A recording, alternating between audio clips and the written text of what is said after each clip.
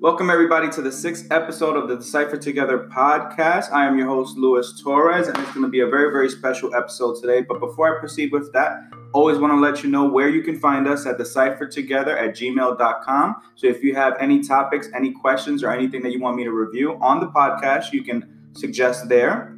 You can find us on Instagram, Snapchat, at Decipher Together. We are available on all podcast platforms like Spotify, Apple Podcasts, Google Podcasts, Breaker, Anchor. Just search Decipher Together and you'll be able to subscribe and listen whenever new episodes come up. I do want to say, I know it's been a long time since I posted an episode. There's a lot of things going on and I find it very difficult to do the other things I have available and this podcast. And I want to make sure that when I put out an episode, it's important and it's something that means something to everybody instead of me just recording for the sake of recording. But this episode is going to be really, really big and it's really, really huge. I have a special guest with me. Her name is Laura Hanna. And say hi, Laura. Hi, everybody. And, I've been working with Laura for about 2.5 years directly. But I've known Laura for about 4 or 5 years. And she doesn't know this, but about 5 years ago, I was fairly new in the business that we're in. And, she's training. And when I saw the abilities that she had, she was in front of a class of like 30, 35 people, training different business tactics. And it was amazing.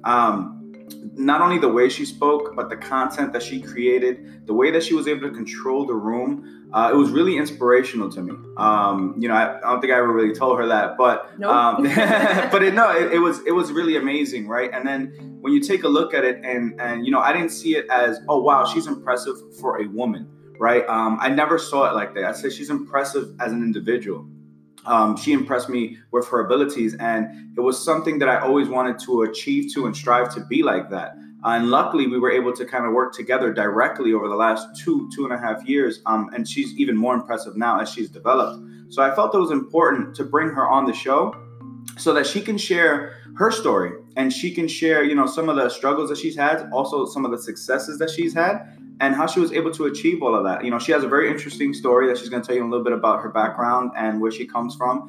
And it's very, very interesting. And I think the more exposure that we get to, of course, women in leadership, and we can kind of hear their story and their struggles and their successes, and just in general, right? People who are successful and who work on themselves on a daily basis to achieve that success. I think it's very important. I think that's what the show is about. So I'm sure you're tired of hearing from me. Let's hear from wonderful Laura Hanna. Laura, why don't you tell us a little bit about yourself? Thanks, Liz. And no, I didn't know all that stuff you said, so thank you. I really do appreciate that. So just a little bit about me.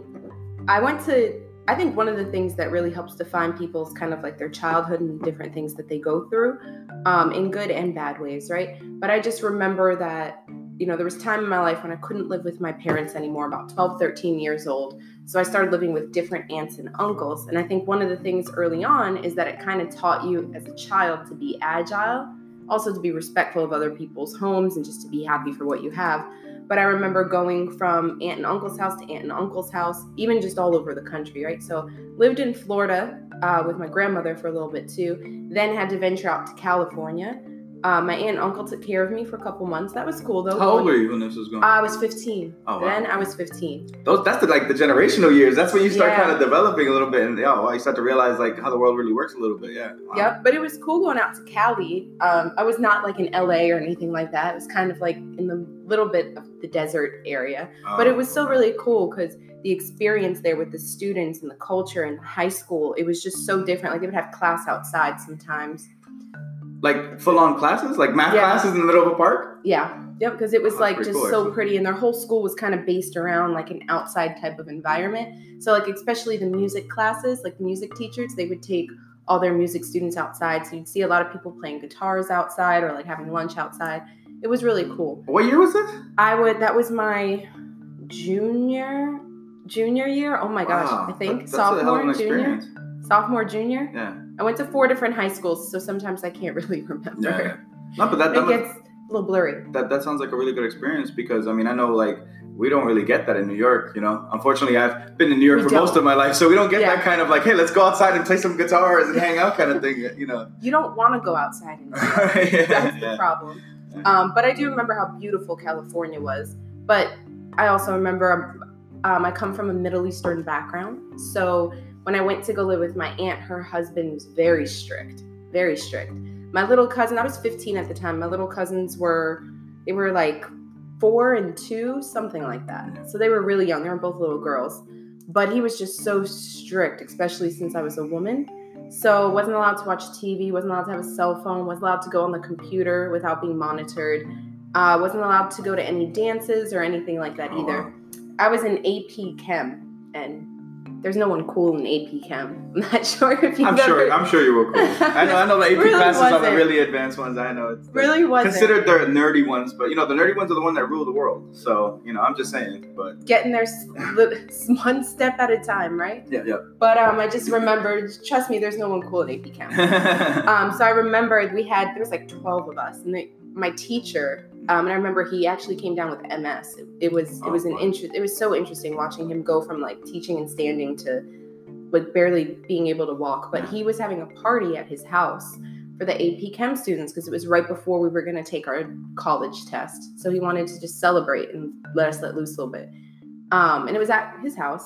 So I remember he gave me like a little flyer and everything. I went home and I told my uncle, hey, I'm going to this AP Chem party. Because you figure, whatever, you know, I'm not really going to have that much trouble. How much trouble can you get in the AP Chem party? Yeah. Yes, at your teacher's house. Yeah. And I had no friends because I had just moved there. You know, it's not easy moving so much in high school. Most people make their roots in high school. Yeah. So I remember telling him, I'm going to go to this party. And he was like, no, you're not. And I was like, well, why not? And he said, because you're not supposed to tell me, you're supposed to ask. So next time, approach me the right way. Wow. That's just an example of like how strict it could get. I remember one time I went roller skating outside and he came in the truck and picked me up. It was like, you're not supposed to be outside and stuff. I look back and he was doing the best he could. You know, he got thrown a teenager that wasn't his. So I'm sure there were some protective levels and some cultural levels to that too. Yeah, absolutely. But then well, let me ask you before you continue. Do you think it'd be different if you were a male, if you were a boy? Yes. How? In my culture, absolutely. How? Yeah. Well, my dad even always used to say that to me when I was growing up, and I'll give you examples. So, you know, I'm the youngest. My brother's 2 years older than me. My sister's 4 years older than me. So I remember my brother always used to be able to like go out, stay out past 10 or like bring his girlfriends over and stuff. And I always used to ask my dad, I'm like, how come it's okay for my brother to go out with boys and girls, but like if you see that I even around boys, you like make me go home? Yeah. And he's like, because your brother's a boy, he's a man, and that's how it works. So yeah, definitely used to say, he was very blunt about it, used to say stuff just like that. He was never discriminatory against education or against things like that. Like he always said it's important for a man and a woman to get educated. He always said it's important, you know, for a man and a woman to take care of themselves and things like that. But he had some traditional views in the sense of how a woman should act versus how men should act. Do you think it was... even down to food. Really? Yeah. What about the food? Well, it was okay for my brother and my dad to kind of eat. Oh, you want fried chicken and french fries? No problem. Men could eat that. When it came to me, my mom was more like, how about a salad? Yeah. or some grilled chicken. Yeah. Which is actually a good thing later on in life because it taught me about health and how important it is to take care of yourself. But in the moment when you're 12 and you really want that brownie, it's not the best thing. Yeah, no, I mean, it definitely must have been a little confusing, I guess, right? Maybe when you're a little bit younger and trying to understand what's the differences and why. I think what confused me more as a child was racism rather than men versus women. Okay. Did you encounter that when you were younger? Yes, because I never believed that because your skin color was different, that you were a different type of human. That never made sense to me. So some of my family members are very traditional. So when I did date people of different backgrounds or different colors, it never landed very well.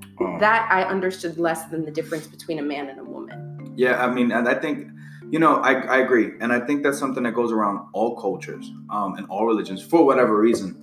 That's something that's ancient, that goes back to the old days, way before we were around, that for whatever reason, skin color is such a focus on different cultures, and it really doesn't make sense to the new generation. And I think we've come a long way with that stuff, but obviously we have a lot more to go. We do have a lot more to go. I the same thing when I was younger. If I dated somebody out of my race, which is, I'm Hispanic, which is, it's not really a religion, right? It's just it's a race. Right. But it was the same idea. If somebody was darker skinned than me and I'd bring them home, I'd kind of get the little eye, I get the little eye, like, you sure? Yeah. And I never really understood that. I never understood what's the big deal, what's the difference, like, who cares, kind of thing. So I definitely understand.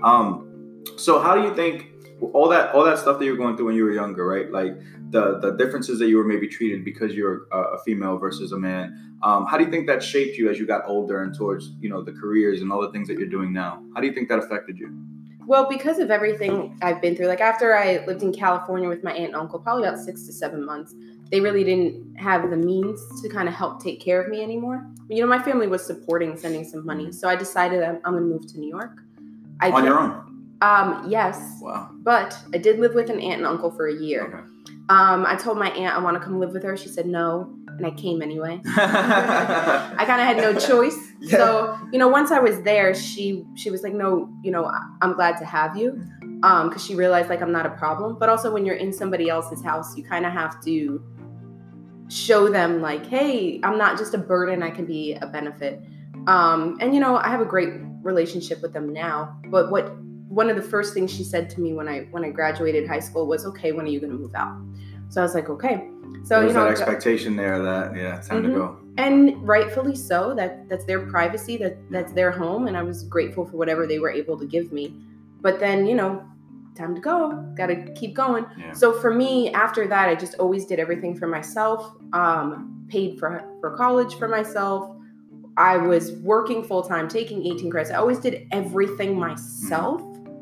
And, stood to myself a lot. I'll be honest, never really had a lot of friends. It wasn't intentional. It's just that I always knew that I had priorities. Yeah. And when you know that if you don't do it yourself, you will literally be on the street, it's a different sense of feeling. It's a different sense of motivation. It's a different sense of discipline.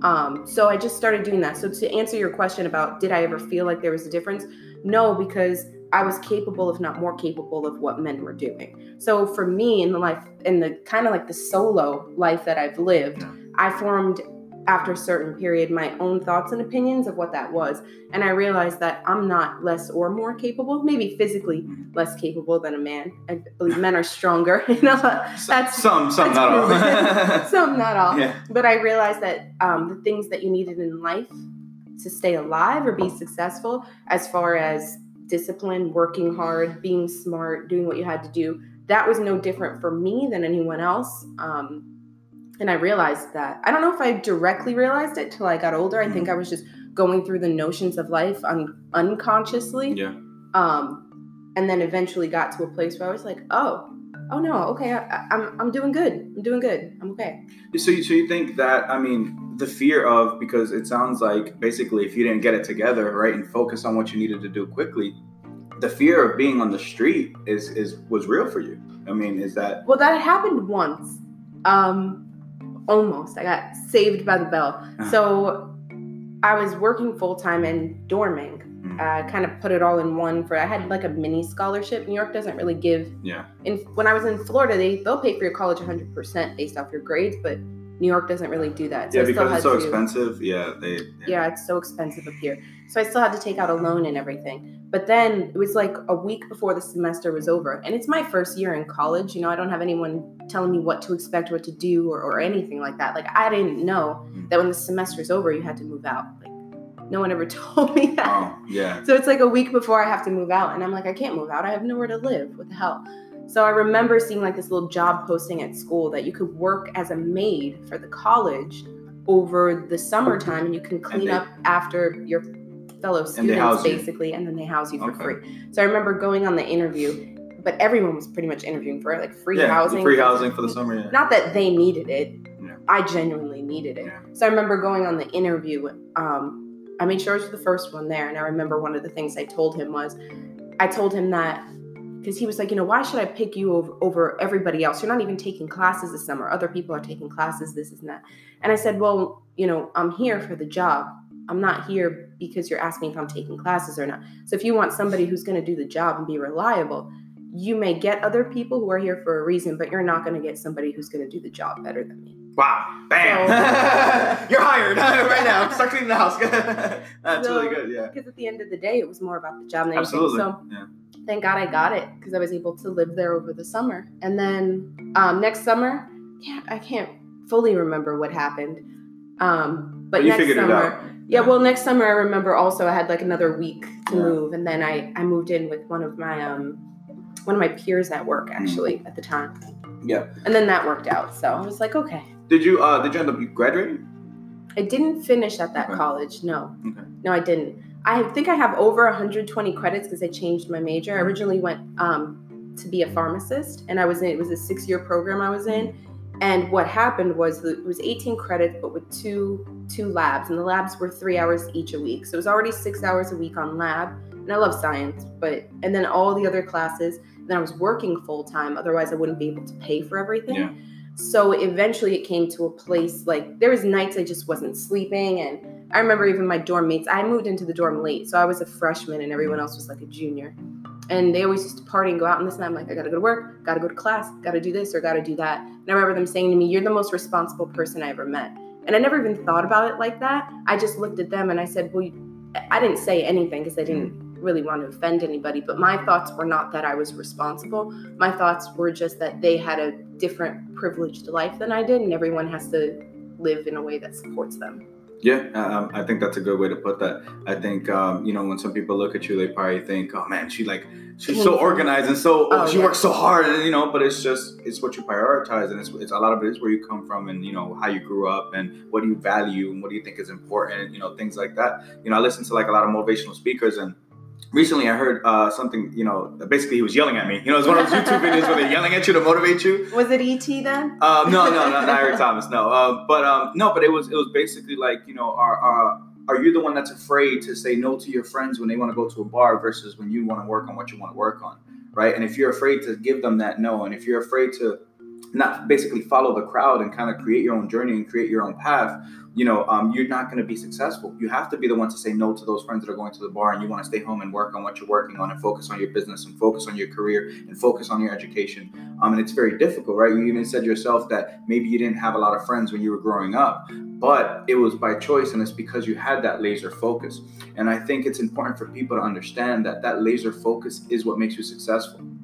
That laser focus, that drive, that no, I can't go to the bar. No, I can't do this today. Sorry, I can't go to the Little League game. But you know what? It's because I'm building for our future. I'm building a foundation, right? And it's tough, and people are afraid of that sacrifice because they're afraid of not having those people in their lives anymore, of those people judging them based off of the fact that they can't hang out with them one day. And I think they keep them in their life because they believe that they help or their success is based around others or whatever the case. But it always comes from within. So and then most of the times, I had fun sometimes too, of course. But most you have to unwind, of course. Yeah, but most of the time it was just like for me it was like never an option. Like, do I do this or do I do that? It's like, no, I have to do this, and then maybe I can make time for that.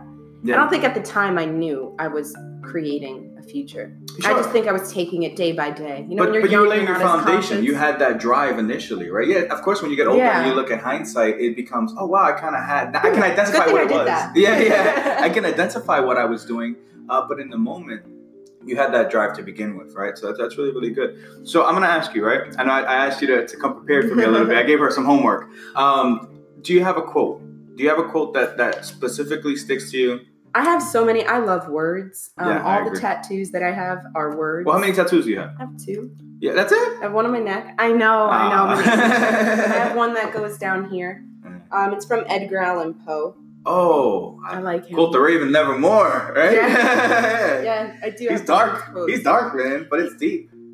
I think he's only dark if that's how it's interpreted. So like I'll read this quote, but like the one I have on the side is, and all I loved alone. So that doesn't mean I'm lonely. It doesn't mean no one loves me. That just means, like, as a small example, like I love my dog, right?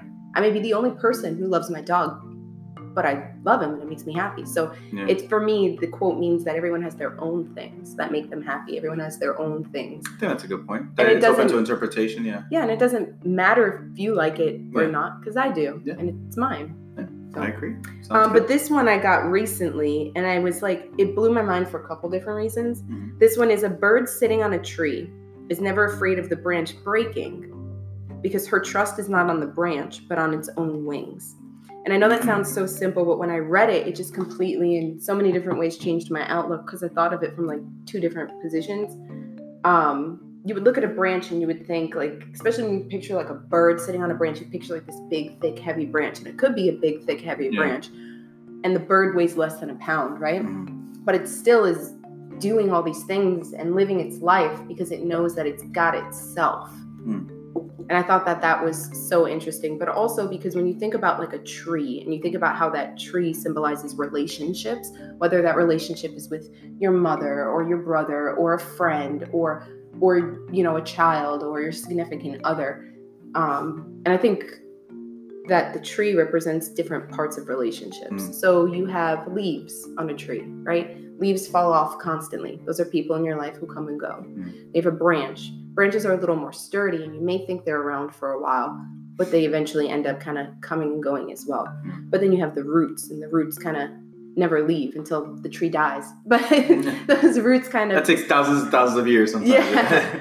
Those roots kind of never leave. So even just like thinking about the branch, you know, and the bird on the branch could be someone maybe you're holding on to right now or something you're relying on. But if that branch does fall off or does go somewhere, are you confident enough to have your own wings? Yeah, no, that's actually really good.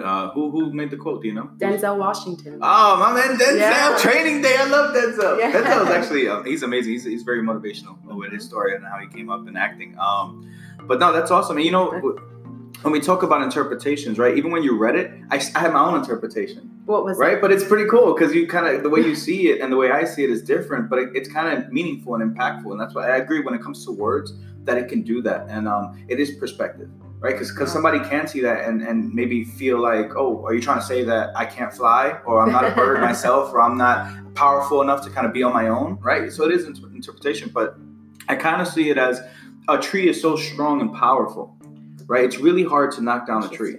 So a tree is really powerful. Even taking it off its roots, you need like 2 trucks and like, you know, it's almost impossible. Yeah. So a tree is so powerful that sometimes we hold on to things that we think are important or that we think aren't powerful to our lives, and we're afraid to fly away from it. Oh, interesting. Yeah, and that's kind of what I took from it. And then, you know, when birds, with a bird specifically, right, you know, especially when they're young, they are afraid to fly a little bit, and they are afraid to get away from, you know, their nest or whatever it is where they're from. And so for me, I took it as this tree is powerful and it's holding you up right now. And do you have the ability to fly away from something that you feel is strong and powerful, but might be holding you back? Interesting. That's kind of what I think. Yeah, so it's pretty cool. Yeah. 2 completely different viewpoints, but interpretation, right? Yeah, absolutely. And yeah, that's why, you know, I added kind of these topics to my podcast, because I feel like even with words, I know people are hit by words differently.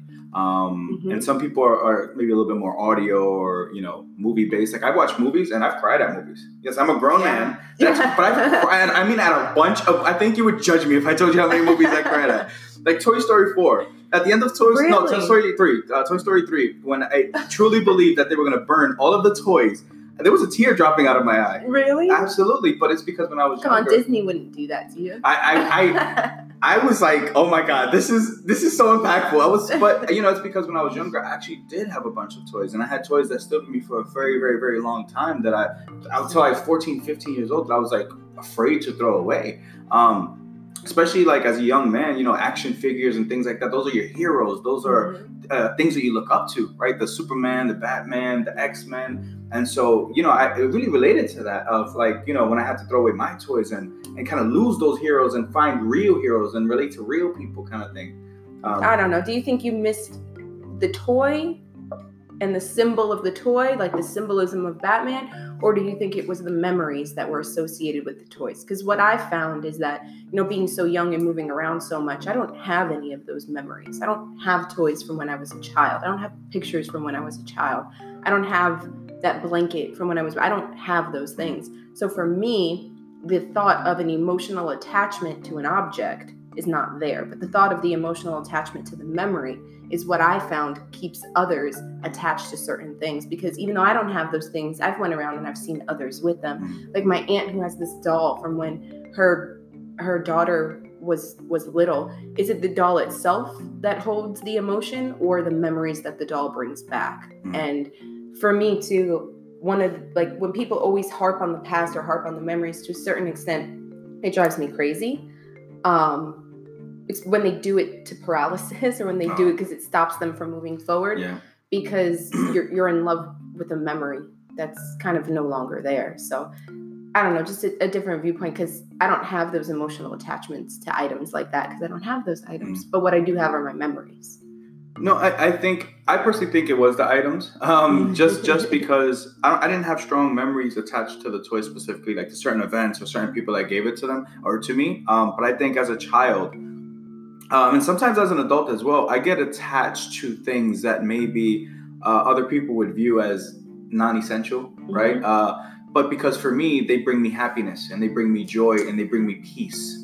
Right. And so that's, me sitting there as a kid, I can remember that. Right. Like I used to play with my toys and I can remember a little wrestling ring and I would have them all playing with each other. And that joy that it brought me, which it could be, it's the memories, like you said, but the joy that the toys brought me at that moment, I stick with that. Right. And even now, to this day, right, like my computer and, all the things that I kind of hold on to, my computer's a little bit older, but I love it. It works for me and it's fantastic, right? It works really well. So I kind of stick to the things that really make me happy and I feel are like a part of building me to be happy and better and give me that peace in moments of time. So I don't know, but yeah. That makes sense. It doesn't hold you in the past. It just sparks those memories for you. Yeah, absolutely. So now we're going to second part of your homework. All right. So what movie do you feel that you've ever seen, or it could be a TV show too, movie or TV show that you've seen that you feel maybe has been inspirational, maybe really hit you, impactful, kind of thing? Well, I think there's a lot of movies. It's hard just to nail one, but the one that I can think of, and I believe it was Pursuit of Happiness with Will Smith. I can't say necessarily it's the entire movie. It's another movie I cried at, by the way. But go ahead. I cried. I hope I'm thinking of the right movie. He's been in so many. Yep. It's the one where he was poor and living in the car. That's it. The Pursuit of Happiness with a Y. Yep. Yeah. So there's two sections in that movie that kind of were like, I thought it was like, well, that was beast, and it was something so small. I remember he was playing basketball with his son.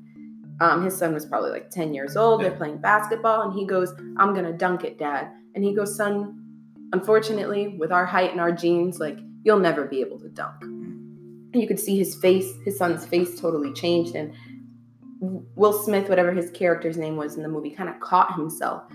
And he took a step back and he was like, "You know what, son? Let me teach you something in life." He said, "Don't ever let anybody tell you can't do something, not even me." So for me, that was impactful because it's like, it doesn't matter how close someone is to you, how much someone cares about you, or the relationship you believe you have with that person. You can't believe what they say if you have your own vision or your own thought or something that you want to do. You can't let anyone tell you can't, as long as it's not detrimental to others. But who's to say he can or can't, regardless of his height? You know what I mean? Yeah. Or however tall the boy ends up being. But I thought that was cool. And then the second part of that movie was his ambition to get to the interview. He was interviewing for the job. Yeah, like, to be a stock trader. Yeah, stockbroker. And he was just having such a difficult time getting there. And everything was like going against his way. Yeah. Oh gosh! And he runs in and he's sweating and his shirt's messed up. He looks dirty. And he's sitting in front of these executives. And the executives basically say to him, because he was so dirty, like he had to take his shirt off. He had like a white. Yeah, he had like paint. On. He had like paint on his face. Yeah, it was just crazy. Yeah. And they say to him, well, what would you say?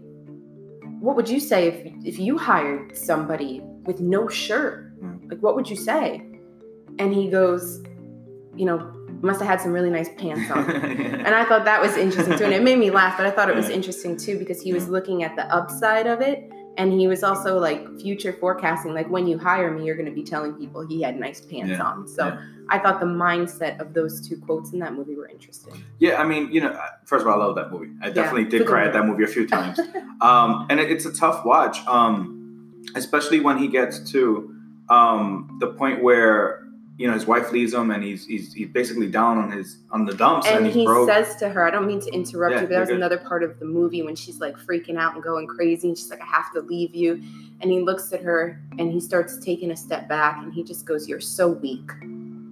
And I knew he meant mentally, not physically. Yeah. And I was like, he's right, because you gotta, if you want someone at their best, you gotta be able to be with them at their worst. And if you can't do that, you don't deserve either. So I thought that was interesting too. Yeah, I agree. And I'm sure she regretted it after, because that's a true story.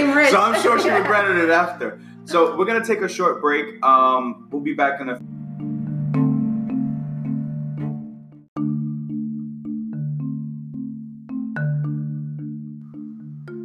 All right, and we're back. So I'm going to continue talking about The Pursuit of Happiness. I know we were cut off a little bit there, but no, it's a really deep movie. It's like you said, when you get to that point that you have no choice, kind of, right? Because in the movie he had no choice, right? Will Smith's character, he has no choice, right? Whoever hasn't seen the movie, let me kind of recap it for you. So Will Smith is basically struggling. The movie takes place, I want to say, in that maybe 70s, late 70s, early 80s, kind of, and he's struggling. He's got a wife and he's got a kid, and his kid Jaden Smith is actually his real kid in real life, and he's the kid in the movie, and he's struggling to sell like bone marrow X-ray machines, right? And it's not going well for him. He invested all of his money into this, and he's not selling any at all.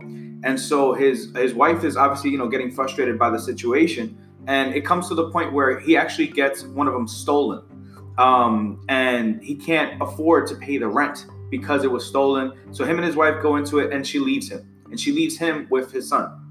And it's basically, the movie is all about the struggle of him trying to come back from that. And then he decides that he wants to try and be a stockbroker. But at the time that he's trying to be a stockbroker, he's dead broke. Him and his son are living like in a hotel room. There's a point in the movie where him and his son get kicked out of the hotel room and have to live on the subway. That part was really sad for me. I couldn't get through it.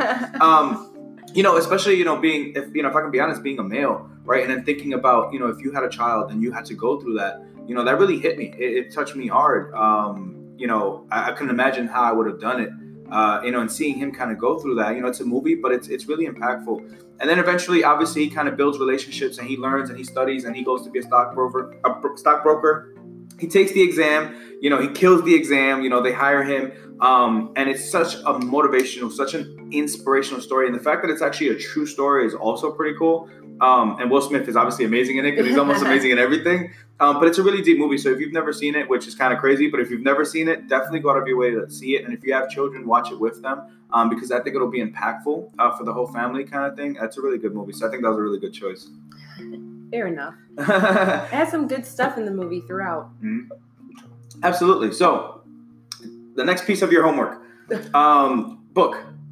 Give me one book or collection of books that maybe you feel have impacted you. Yeah. So that one was interesting because different parts of my life, different books affected me. Absolutely. Remember when I was a teenager, I read Go Ask Alice. It was basically this girl's diary of like this teenage girl who gets addicted to drugs and ends up like running away from home, and eventually ends up in a really, I don't know if I should say the ending of the book. I had to catch myself there.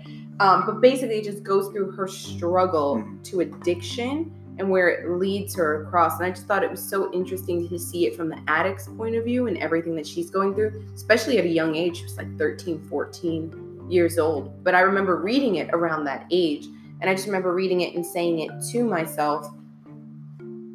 Not that I thought she was weak for getting addicted, but what it showed, what I thought of was, look how the wrong behaviors can put you in bad situations because all we are is just a combination of the behaviors we do every day. So as an example, if I was to wake up every single day and go to the gym, and every single day I went to the gym, obviously it's going to transform my body. But then as well, because of that behavior of going to the gym every day and the outlook it had on my life and the outlook it had on my physical appearance, I would be known as a gym rat, or I'd be known as a gym person. Yeah. But that's not who I literally am. It's just a collection made up of my behaviors.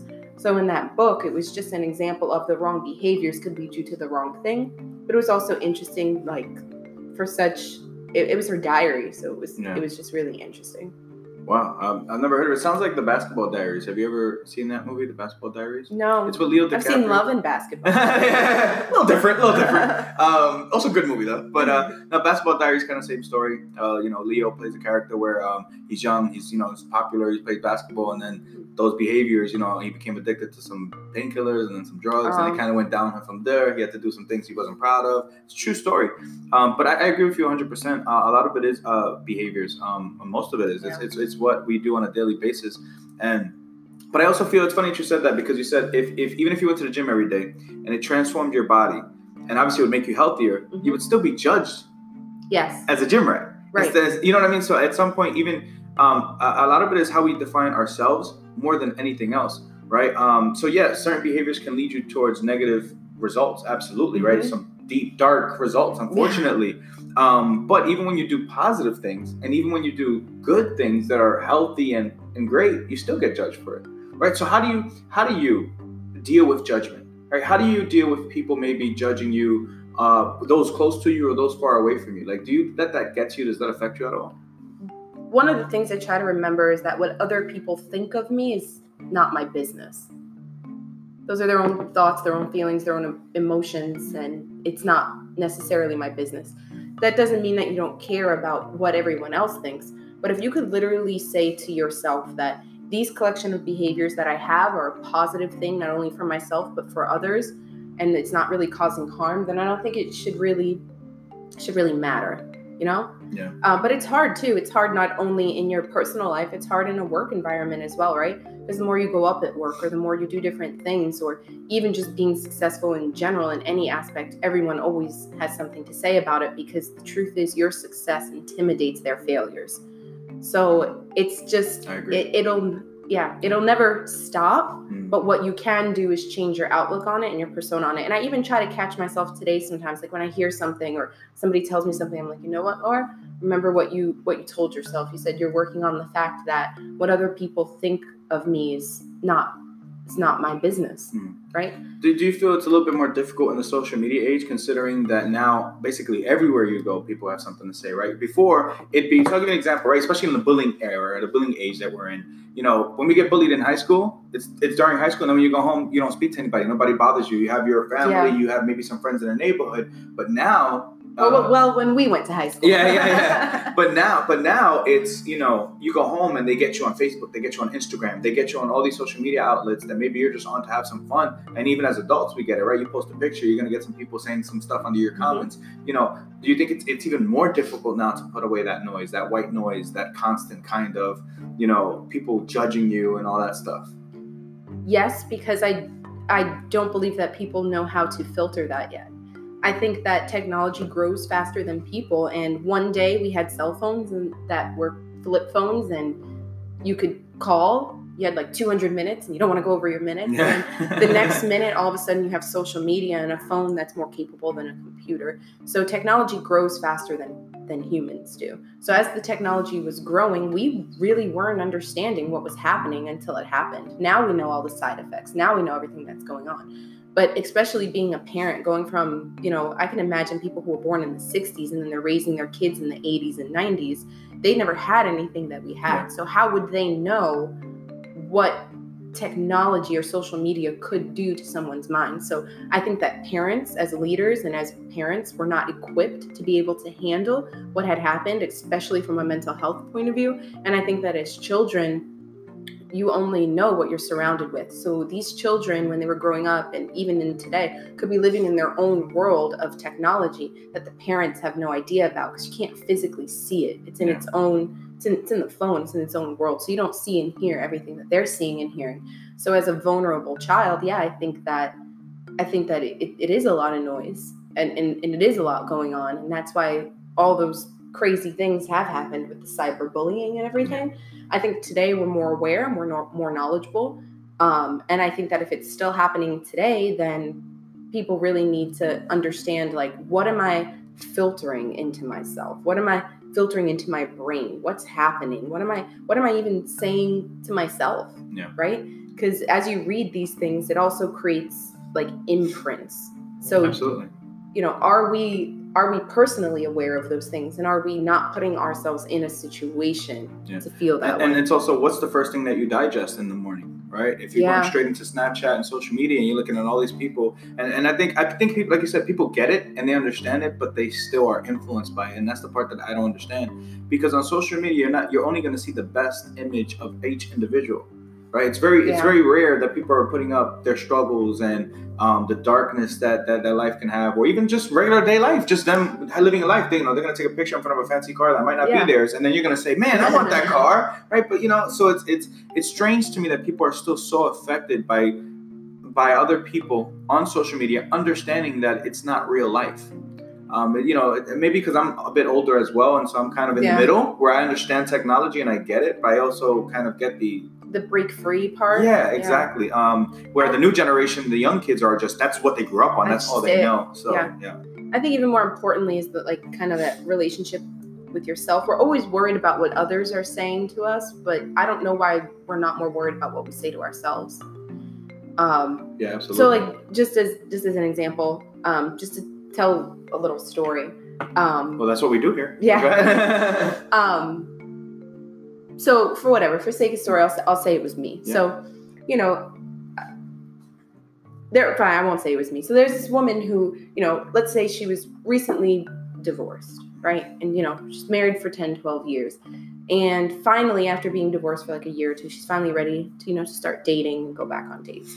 So her friend hooks her up with a blind date. The man comes, they have dinner, and he kind of rushes out at the end and kind of just leaves, Wow. She's thinking, and she's like, so she wants some advice. So she's talking to somebody that she's pretty familiar with. She's saying, why did this happen? Why did this person just rush out for me? What's wrong with me? I don't understand. I thought we were having a good time. Never heard from the person. And this person that she's talking to says, well, maybe if your makeup was a little nicer that night, and maybe if you, weren't a little so chunky, maybe that person would have actually been into you. But because, you didn't look your best and you really don't take care of your body that well, and because you yourself probably don't have enough confidence, why would anybody want you? And you would think, why would somebody say that to her? Yeah. Why would somebody so close to her say something so hurtful, especially in a time like that? But do you know who said that to her? She said it to herself. Oh, did she? Right. So why do we say these things to ourselves when things happen? Why are we the first people to put ourselves down, but then get offended when someone else even has any type of criticism? So that's a deeper rooted issue in what we say and do to ourselves. We want others to respect us, but we don't respect ourselves sometimes. Wow, that's very well put. I definitely agree. It's like when you wake up in the morning, is the first thing you focus on that little tiny pimple in the corner of your head? Oh, wait. You know what I mean? I gotta pop it. No, it's true. And then all day, that's in your mind, and then you turn a little tiny pimple that's natural, that happens because of hormones or so many different things, and you view yourself as ugly or for something so small. Or you mess up and you tell yourself you're stupid and you suck and this and that. Where you mess up, you can just say, "Wow, I'll never make that mistake again. I'm so grateful I learned that." Yeah. Or you could say how stupid you are. But if you would never let someone else disrespect you and say those things, why would you disrespect yourself? Yeah. And that's where it really comes from, right? The thoughts that are circling in your head. Mm-hmm. And sometimes they're just so negative, and then people wonder why they don't feel good when they wake up in the morning. They wonder why they're not motivated to get out of bed, or they wonder all these things, but they can't even say anything nice to themselves. Yeah, I think the best advice that I can give people when it comes to that is you're going to have those thoughts. I think it's almost impossible to not have those thoughts, right? Of feeling like a failure in a moment, or feeling not your best or not looking your best. But when you have that thought, know that you're having that thought and redirect your thoughts, mm-hmm. right? Counteract those thoughts, right? Even if it's you're kind of, arguing against yourself sometimes, right? And saying damn, I messed up. That sucks. Yeah. I must have been really stupid for that. But then go, wait a minute. I've done this before and I've done better, and I know I can do better, and this is how I'm going to do better, right? Be able to be flexible and change those thoughts in the moment, because you're going to have them. Everybody has those moments of doubts and those moments where they view themselves as not as good as they should be, but you got to kind of counteract that, and you have to be aware of those thoughts. And that self-awareness is very important. I think people too create their own idea of what failure is. They're like, oh, I tried this once and I didn't get it right, so I failed. Yeah. Did you give up? No, I didn't give up. Then you didn't fail. You learned along the way. Yeah. You only fail when you give up. Doesn't matter how many times you fail. If you haven't given up yet, you haven't failed. Yeah. They're just mess ups. They're just bumps along the road. You literally only fail when you give up. Absolutely. I agree. What motivates you to grind on a daily basis, right? And I say daily because I think we're all hopefully most of us are motivated long term, right? We have those long term goals. We have those aspirations, right? But life gets in the way sometimes, right? How do you daily get up in the morning and go, I'm going to be the best Laura Hanna that I can be. I'm going to do everything that I can today. What pushes you to do that? So for me, it's the fact that I never want to live off of anybody again. I just remember going from home to home and house to house and just trying to figure everything out. And it was so uncomfortable and so frustrating. I always, even though I was a teenager and I was doing that, and you would say like, it's not your fault, you're a teenager. What else are you going to do? It still made me so uncomfortable to feel like I was eating somebody else's food I was working and I was like chipping in a little bit. But it's still not your own. It's not your own. Right? It's not comfortable. Then throughout parts of my life, I felt the burden that I put on others. Like when I was living in California with my aunt and uncle, they were struggling themselves a little bit. And I saw their fear in trying to raise a teenager when their kids were only 4 and 2. Like they don't know anything about life with children past 4 years old, from 4 years old to like 15, 16. I saw the fear in their, I saw the fear in their eyes every day of like trying to raise me or help me. And, even just my aunt and uncle in New York being like, well, I don't want you here, but if you have nowhere to go, like just come. So I always told myself that I would always take care of myself enough to have my own things and to have my own life. I also, didn't like the fact that as a woman in my culture, like everything that I wanted to do was dictated by others. It's like I never got to go to prom. I never got to go to school dances. I never got to do any of that stuff because I wasn't allowed. And they always used to say to me, my house, my rules, or, I pay the bills, or I put food on your plate. So then that used to translate to me in a way where it was like, if I have my own house, then it's my own rules. If I have my own food, then it's my own rules. If I have all these things myself, it's my own rules. Not because I wanted to go out and do crazy stuff, but I feel like the things I was asking for in life were normal things. Like I want to be able to go out to dinner and afford it. I want to be able to go on a date and not be followed and pulled out because there's a man or judged just because you're going on a date. Yeah. I don't want an arranged marriage. I don't want to have to go through those things. So if you're telling me that I have to do these things or I'm stuck where I'm at because you control all of this, then the answer is to work hard enough and motivate myself enough to have my own. So then, and not that I wanted to do crazy things, you have to make good decisions in life, but for me personally, that's what motivates me.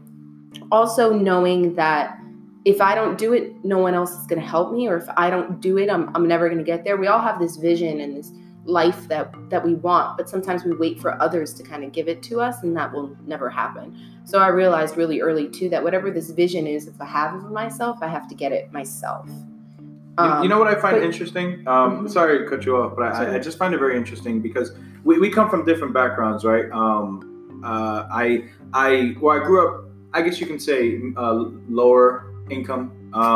I still had everything I wanted. For the most part, my parents did everything that I could. No, they did everything that they could to get me the things that I wanted.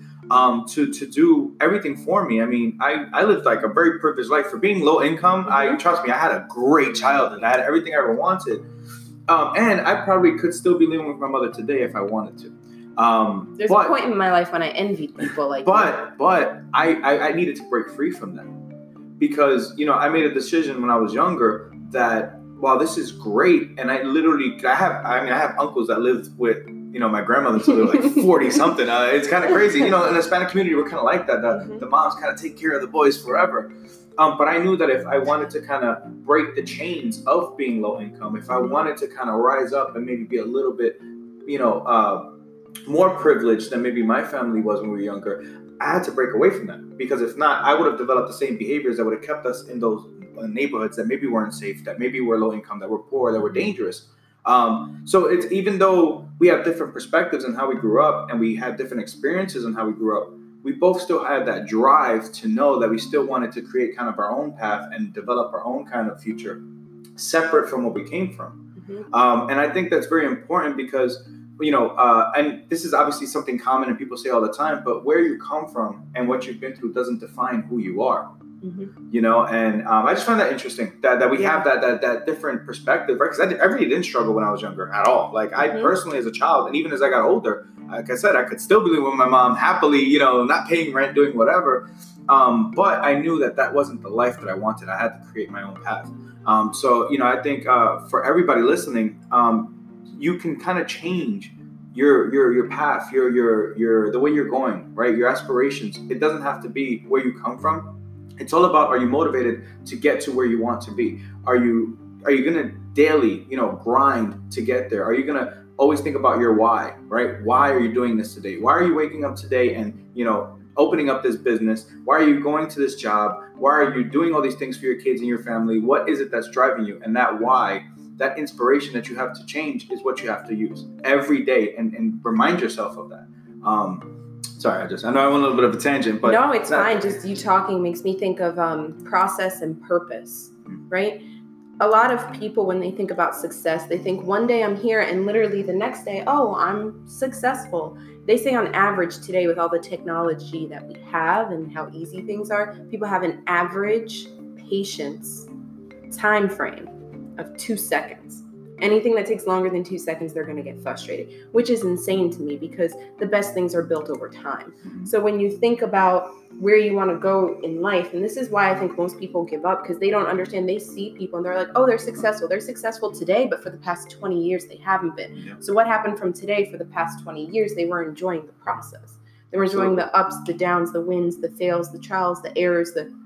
Most people, they don't get rich their first time. They don't get rich overnight. So today, I think, especially with technology and millennials, what they have to understand is that you're looking for the goal. You want to get to your goal, right? But then when you get that goal literally happens from 1 second to the next, right? So if you're only living for that goal, you're living for 1 second of happiness. What you have to do is understand that it's a process, and the process has to be enjoyed more than anything else. Yeah. You have to enjoy, if you work for a company, you get a crazy visit and may not go the way you want in the corporate world, but that's all part of the process. When you look back on your journey and you look at life and you look at where you've been, you would be nothing of who you were today if you didn't go through those processes. It's not about the goal. Yeah, I agree. And, obviously when you're going through the struggles, it's difficult to appreciate them while you're going through the struggles. Of course. But you have to kind of take the small victories, right? So I'll give you an example, like with this podcast, right? If I go from 1 listener to 2 listeners, yay! You have to celebrate that. Exactly. You have to celebrate that, right? You have to celebrate the small victories, and that'll get you through those struggles, those tough times where you're just like, well, why am I not getting 1,000 listeners in a week? No, but you're growing your business, you're growing your culture, you're growing whatever it is that you want to do. And yeah, it's tough in the moment. I'm sure you know that. We've worked together for a good minute, yeah. And it's tough in the moment when you're going through those struggles. But yeah, if you can have that hindsight to look back and say, okay, yeah, it was tough and it sucked and it beat me up, but this is what I learned from it. This is how it's going to make me better. This is why it was important. It will get you through that, and you will appreciate the journey a lot more. Absolutely. So who are some people you look up to? Well, I think first and foremost is myself, but not in a way that's conceited or in a way where like, oh my God, I'm so awesome. It's in a way where I look up to myself because I expect more from myself. Not in a way where like I feel like I'm where I need to be. Because you can't make anyone else proud if you can't make yourself proud first. But then like there's so many other people. It's hard for me to like really pick one because it can be for so many different reasons. What kind of person motivates you? What kind of person do you look at and go, they inspire me?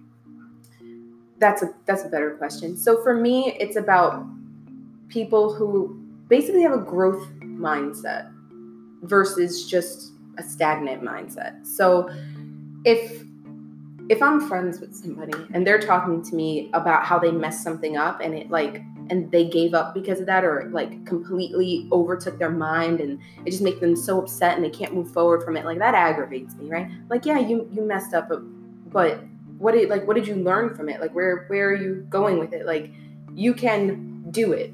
like humans go through a lot of things. We're like the highest form of being on this planet. We're the right? top of the evolutionary chain. And we don't even know what that means yet. We've only explored 2% until we create the AIs and then they take over. But yeah.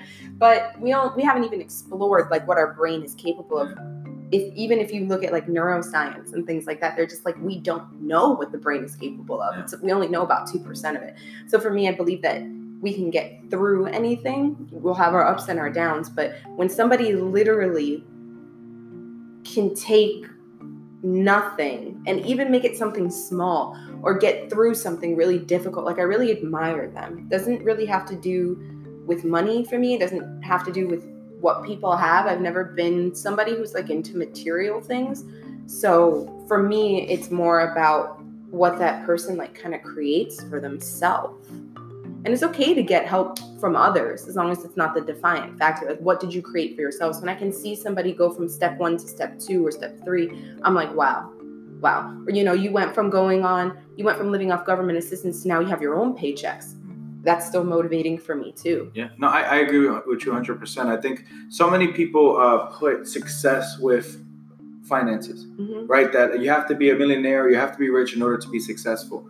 And I think in one of my last couple episodes, I defined success as are you happy and are you growing, right? Because you can be living in a 1-bedroom apartment and be completely happy with where you're at, and you're developing yourself and you're growing slowly. And I think I'm inspired by that. I'm inspired that you found happiness, that you're actually truly happy in your body and in your soul and in your life. That is admirable, right? And somebody might say, well, they live in a 1-bedroom apartment, but they're happy. They found their own success and they're happy in their life that they're living.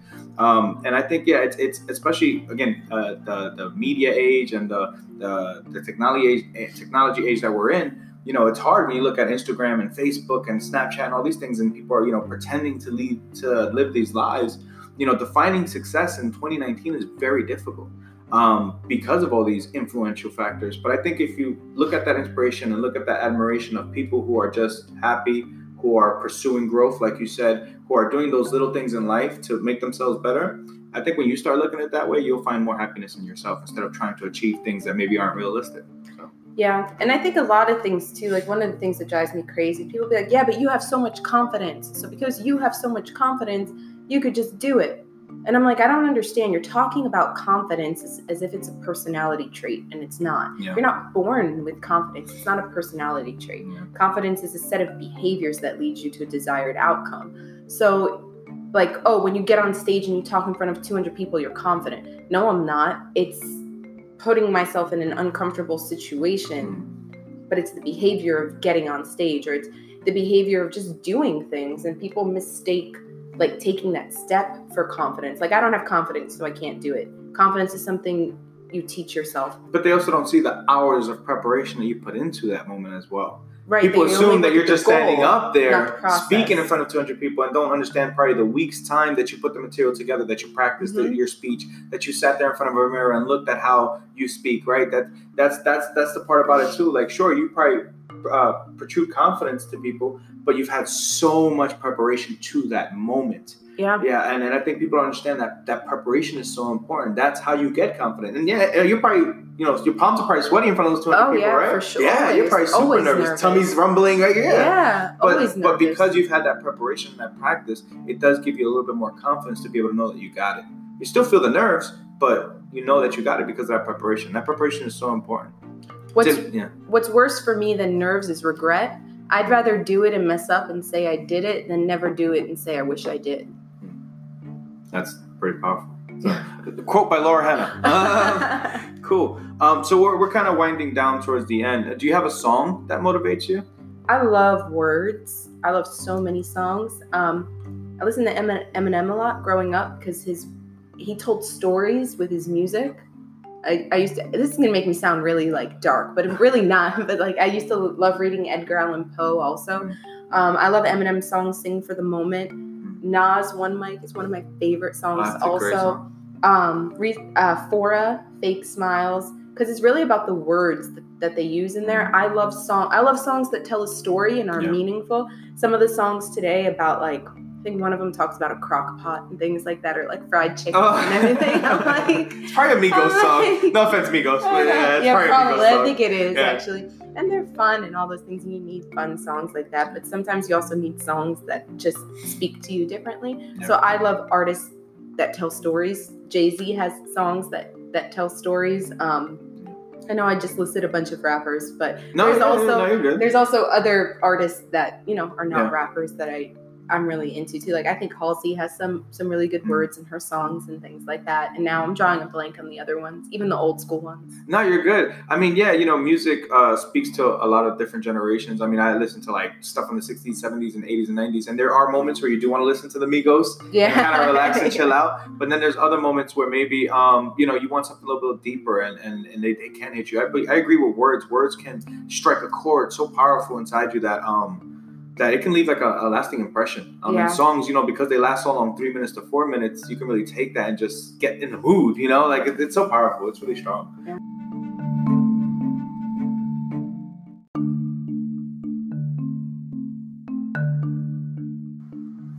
Okay, Laura, I want to thank you for joining me. It's been a lot of fun. Is there anything that you want to share with the audience in terms of social media or anything you're working on, projects or anything like that? Sure. I'm still building up my social media, trying to get some content on there, but should be doing it soon, so I'll give it out anyway. You may go there and not see much, but it's _L Hannah. It's LHANNA _L Hannah _ It's pretty simple. You're not going to find too much on there right now, except for probably some healthy food and my dogs, because I'm an animal lover. But I'm working on that. It's not easy. It's like a full-time job. Well, do you have a social media page just for your dog? Because I know a lot of people do that. I don't know, but I should. Maybe that's where you should start. Maybe if you put up a social media page of your dog and all the things that it does, it'll motivate you to do yourself too. There you go. Get motivation through my dogs. Awesome. So say it one more time so the audience can hear. What's your... _L Hannah _ Awesome. Thank you so much for joining me, Laura. Just so everybody knows, again, Decipher Together, you can find us on Apple Podcasts, Google Podcasts, Breaker, Spotify. You look for Decipher Together with the number 2 in front of together. I know it's a little weird, but I like it. You can like, share, subscribe. You can find us on Snapchat, Instagram, Twitter, Facebook, all of the above.